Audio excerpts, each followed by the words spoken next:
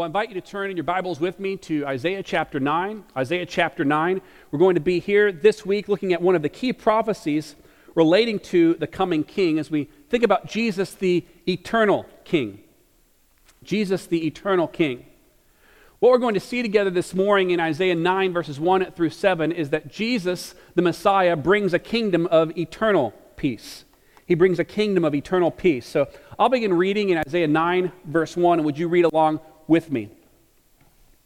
Isaiah writes, "But there will be no gloom for her who was in anguish. In the former time he brought into contempt the land of Zebulun and the land of Naphtali. But in the latter time he has made glorious the way of the sea, the land beyond the Jordan, Galilee of the nations. The people who walked in darkness have seen a great light. Those who dwelt in a land of deep darkness, on them has light shone. You have multiplied the nation. You have increased its joy. They rejoice before you as with joy at the harvest, as they are glad when they divide the spoil. For the yoke of his burden and the staff for his shoulder, the rod of his oppressor, you have broken as on the day of Midian. For every boot of the tramping warrior in battle tumult and every garment rolled in blood will be burned as fuel for the fire. For to us a child is born, to us a son is given, and the government shall be upon his shoulder, and his name shall be called Wonderful Counselor, Mighty God, Everlasting Father, Prince of Peace.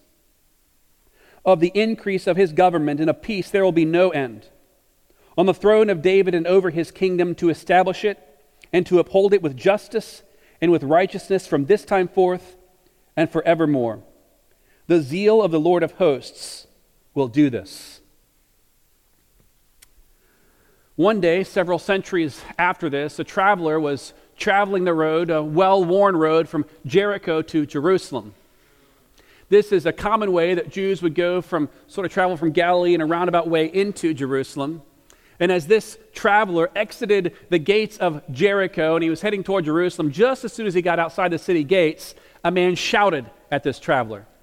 This man was a beggar sitting by the side of the road, and when he heard this man and perhaps the crowd passing with him, he shouted out, "Son of David, have mercy on me." Now perhaps you remember this story. The beggar's name was Bartimaeus. Sometimes we call him blind Bartimaeus because he was a blind man. And the traveler, of course, his name is Jesus. And as Jesus traveled this road, Bartimaeus shouted at him a rather unusual name, an unusual title for Jesus. He called him the Son of David. And in doing this, he was recognizing something about Jesus. You see, David, what is the greatest king in the history of Israel. And God had promised that one of David's sons would be a greater king. Great David's greater son would one day rule an eternal kingdom. And so for centuries, God's people had looked for this king to come. When Jesus healed Bartimaeus, he was demonstrating something about himself. He was demonstrating that he was the king. He was the one who was anticipated, the one who was looked for. So when Bartimaeus calls him Son of David, he's recognizing Jesus' right to inherit David's throne. And when Jesus heals Bartimaeus, he's proving about himself that he is indeed the promised king. Now, when people began looking for this king, they naturally looked for a king that was one like other kings they knew. One who would deliver Israel from her earthly oppressors. Yet when this Messiah came, he was far different than they anticipated. He came not only to deliver them from earthly enemies, not only to deliver one nation, but to deliver all people, all nations from all of God's enemies. So when the Messiah came, and he looked different than what they anticipated. Now what we've got here is a prophecy from Isaiah. Now Isaiah is a prophet who prophesied some 8 centuries before Jesus was born. So that's 800 years. Now, if you think about that in time, that feels short in Bible time, but it's really, really long. Our country is a couple hundred years and some change old. The children of Israel were in Egypt for 400 years. If you review back some 800 years, Genghis Khan is capturing China. Or the Crusades are going on in the Middle Ages. It's a very different world than the world we live in now. So Isaiah preaches 8 centuries before Jesus appears, and he tells us what kind of king Jesus will be. What will this Messiah be like? And the first thing he tells us about is what the world is like without Jesus. What does Jesus' absence produce? This chapter starts with a remarkable statement in verse 1. There will be no more gloom for her who was in anguish. You see, the first 12 chapters of Isaiah are a series of judgments against people for turning their back on the true God. Chapters 1 to 6 are judgments for people. People who have sinned and thus turned to idolatry, turned away from the true God. Chapters 7 through 12 are judgments on God's leaders for leading the people toward sin rather than true God. Or to God. Well, if you look back just at the end of chapter 8, so look at 9:1 and look up one verse to verse 22, Isaiah prophesies this: they will look to the earth, but behold distress and darkness, the gloom of anguish, and they will be thrust into thick darkness. So without the Messiah, without Jesus, there's darkness and hopelessness. But then verse 1 introduces us not only to darkness, but to another insight that Jesus is going to come and he's going to bring hope to the land beyond the Jordan. And then there's this kind of curious phrase, Galilee of the nations. Well, the area described here, Galilee, if you've been walking with us through the book of Matthew, is a very common term. It's an area in the north of Israel, and it appears at least 5 other times in the Old Testament as well. But it's always called merely Galilee. Why here does Isaiah call it Galilee of the nations? Because Isaiah is cluing us into this truth, that this Messiah doesn't belong to one people, one nation. Rather, he's a deliverer for all people, for all nations. Isaiah 42:1, he will bring forth justice to the nations. Isaiah 49, verse 6, he will be a light for the nations that salvation may reach even to the end of the earth. Isaiah 60, verses 2 and 3, the Lord will arise and his glory will be seen, and nations will come to his light. You see, the light of Christ isn't a light for one person or one nation. It's a light for all people. And the only qualification these people bring to this light is being utterly unqualified to receive the light. Jesus doesn't belong to a particular group. White, black, brown. He doesn't belong to a particular nation. America, England, Russia, China. So when you picture God's kingdom, picture a new kind of nation. A nation where all people gather for the worship of the Lamb. A place where prejudice doesn't exist because everyone worships the same king. God's promises are for us, but they're for all God's people. This is why we are committed to a global mission. This is why we are committed to the spread of the gospel among all peoples. Because the world without Jesus is a gloomy, dark place. That's why verse 2 says that without Christ, people walk in darkness. They dwell in a land of deep darkness. So what is it that this Messiah does? Jesus reigns. Now imagine that Isaiah isn't writing words here. Imagine that instead he's painting a picture. So what he's just been painting is dark, gray, black, foreboding, maybe with pops of orange for the judgment of God. Well, now he takes some different colors. He takes some pastels, some yellows, some pinks, some light blue, and he paints on this canvas hope. He splashes hope on top of this gloom and chaos because when this Messiah comes, he will bring with him light. The people that once lived in darkness now see, he says, a great light. Isaiah 60 says that the coming of the Messiah is like a sunrise. Arise and shine, for your light has come. The glory of the Lord has risen upon you. Jesus' coming is like that moment when you wake up early and it's dark. And then you begin to see light dawn on the horizon. And the coming of Christ, the birth of Christ, is like that moment when the sun pops over the horizon and for the first time you see the light clearly. The rising of the sun. Some 115 or 20 years ago, a man by the name of Sir Ernest Henry Shackleton led the first successful expedition to Antarctica. In his diary, he described the obstacles that they faced along the way.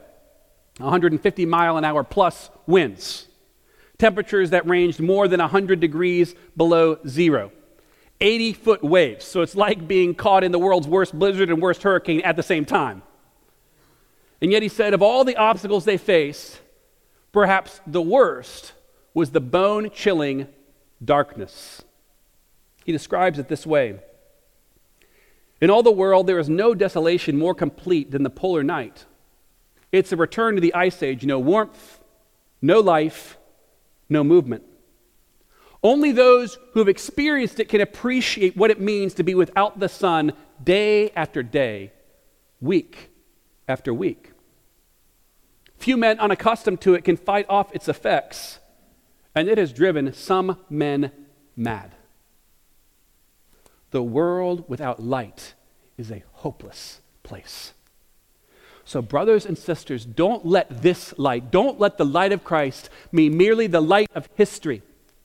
Enjoy and revel in the light that Jesus Christ brings to our hearts. It's why John Newton wrote of his experience, "I once was blind, groping in darkness, but now I see." Where does blindness leave you? It leaves you like Bartimaeus beside the road, begging for help.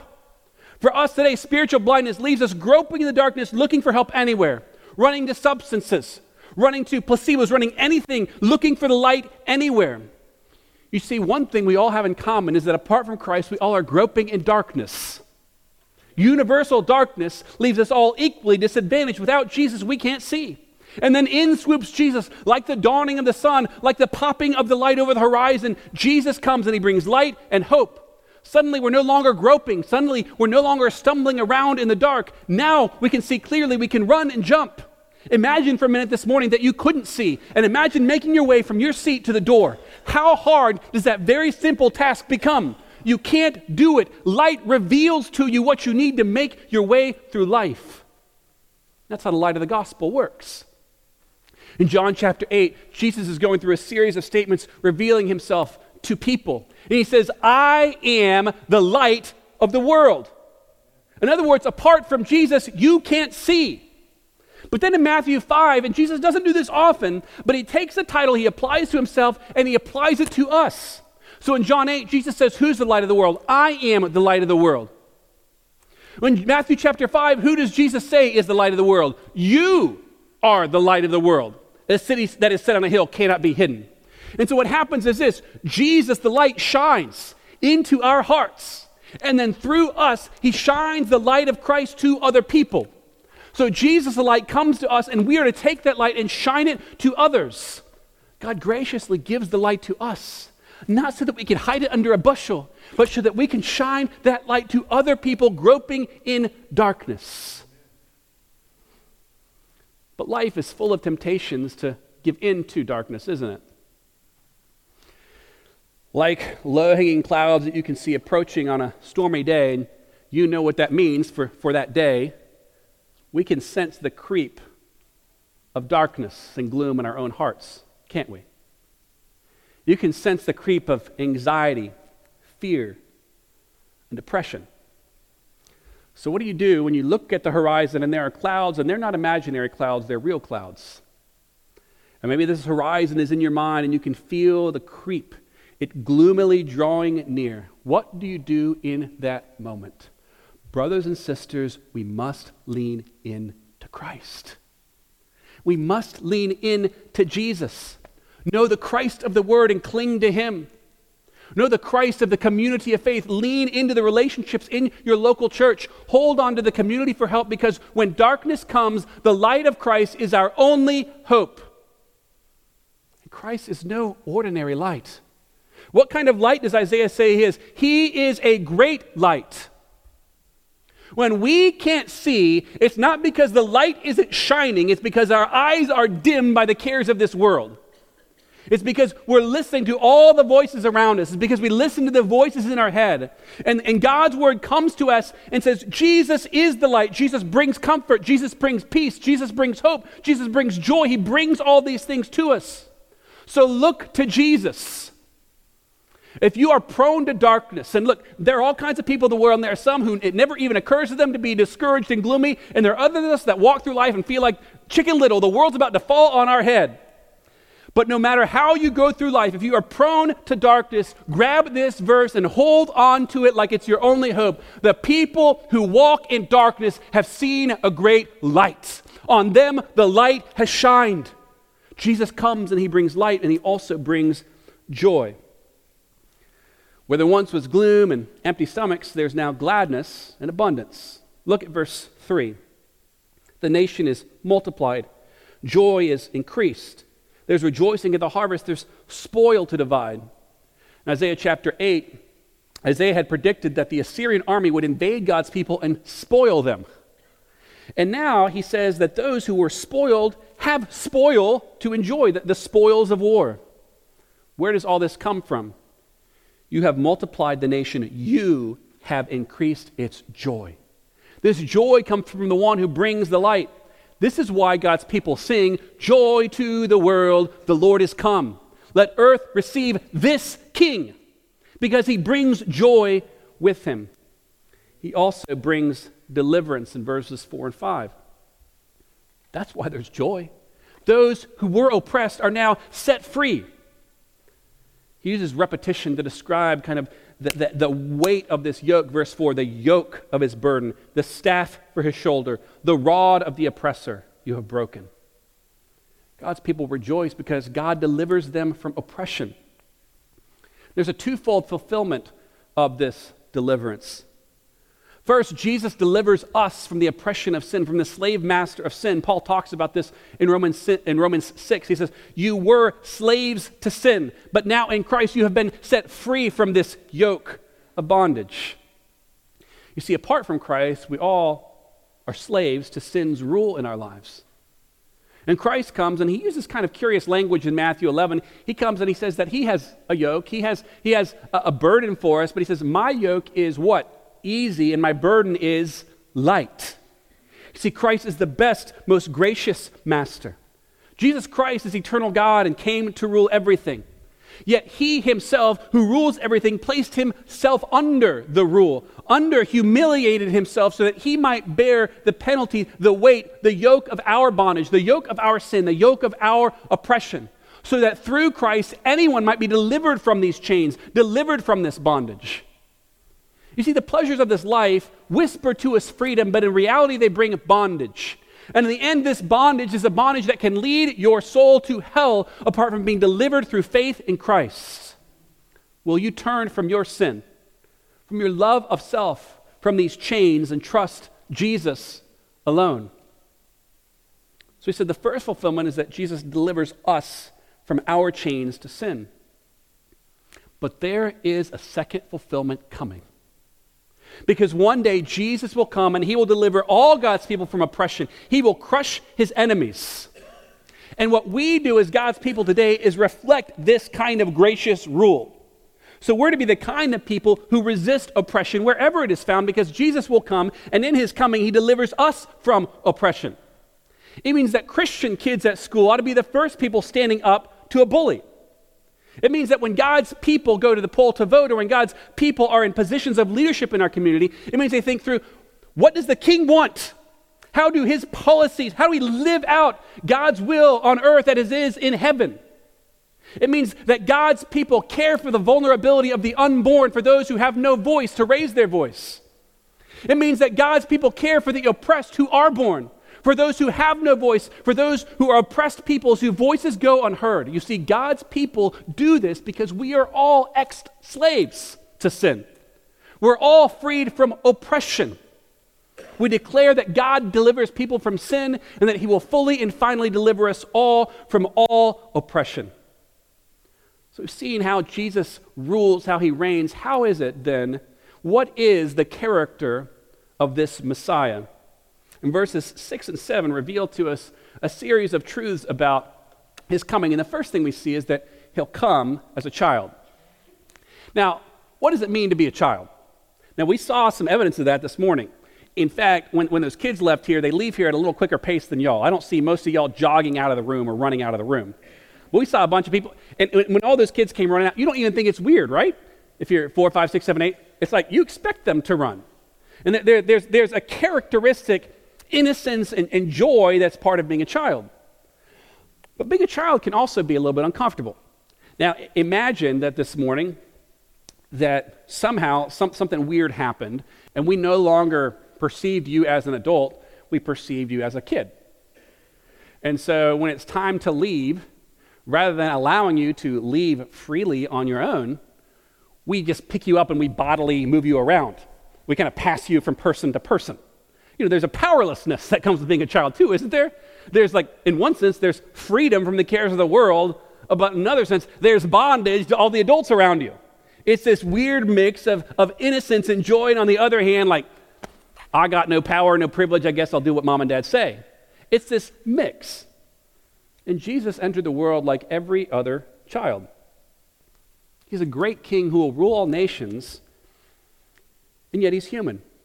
And to prove his humanity, he submits himself to the most basic rite of passage, birth itself. He passed through a birth canal.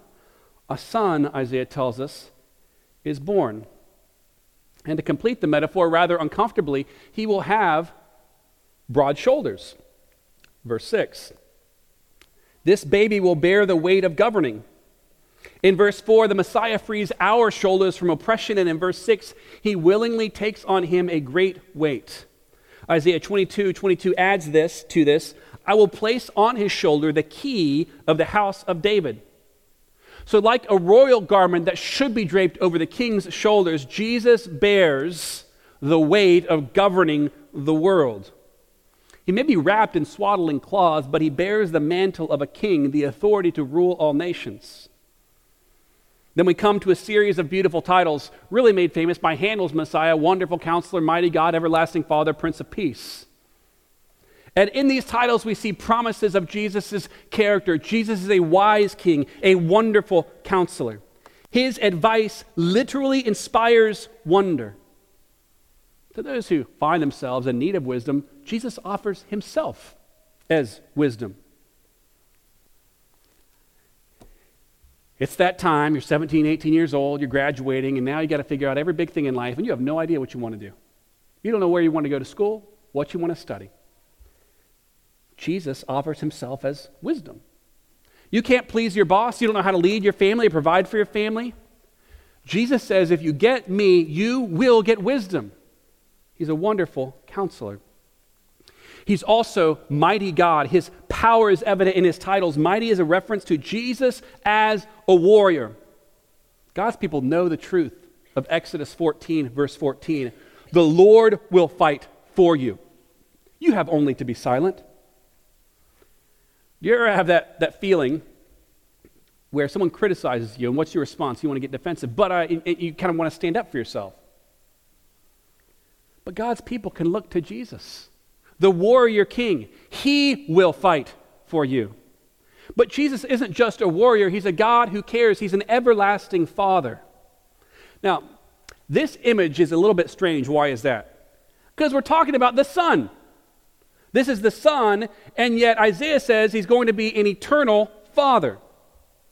Why is Jesus called a Father? Because Father throughout Scripture is pointing to the compassionate care of God for his children. And Jesus, like the best father, cares for the helpless. He looks out for his children.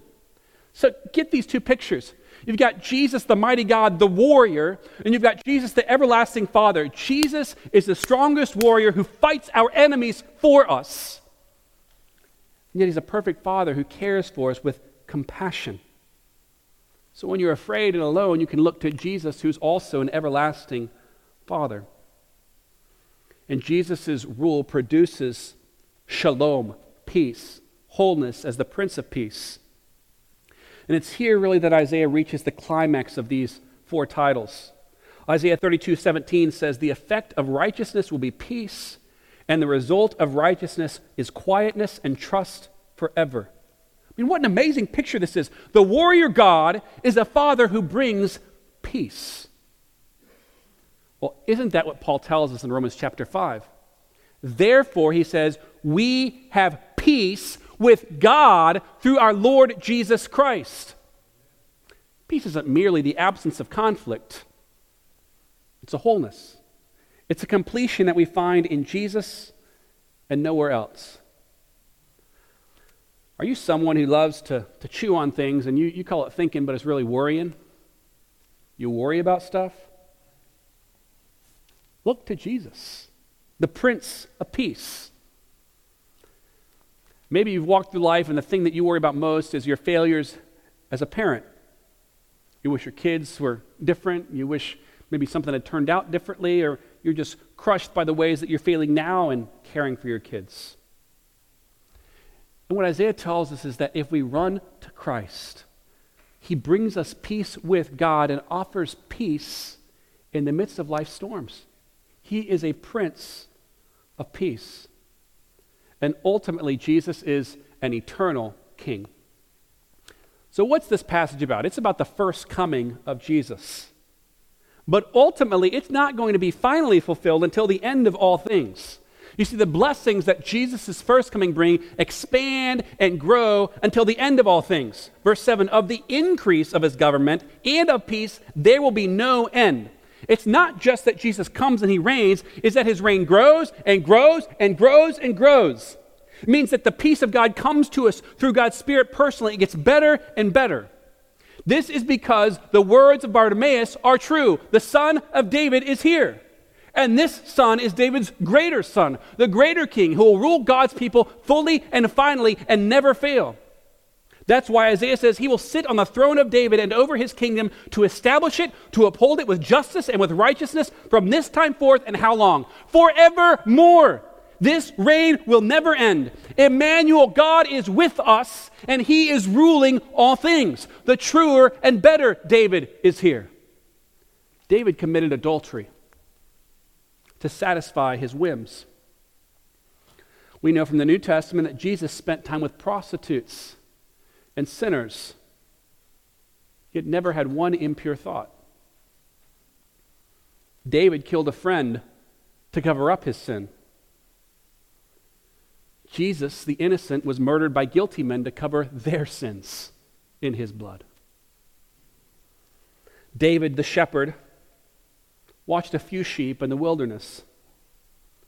Jesus, the best shepherd, the good shepherd, keeps all his sheep in the palm of his hand and never lets one go. He brings a kingdom of eternal peace. Well, if you know anything about this world, that kind of kingdom is impossible. So how does this happen? Look at the last phrase of verse 7. The zeal of the Lord of hosts will do this. The God of heaven, this title says the Lord of hosts, it's the Lord of armies. He is passionately concerned for his creation and the good of his people. He is zealous to see an eternal, glorious kingdom come, reigning over all things. And if this is true gloriously and finally, it's true for us too. Do not doubt the good purposes of God. This God who is accomplishing good eternally, gloriously, cosmically, and finally is also working good in your life. This is what Romans 8 promises us, that the one who does these things works all things together for good, for those who love God, to those who are called according to his purpose.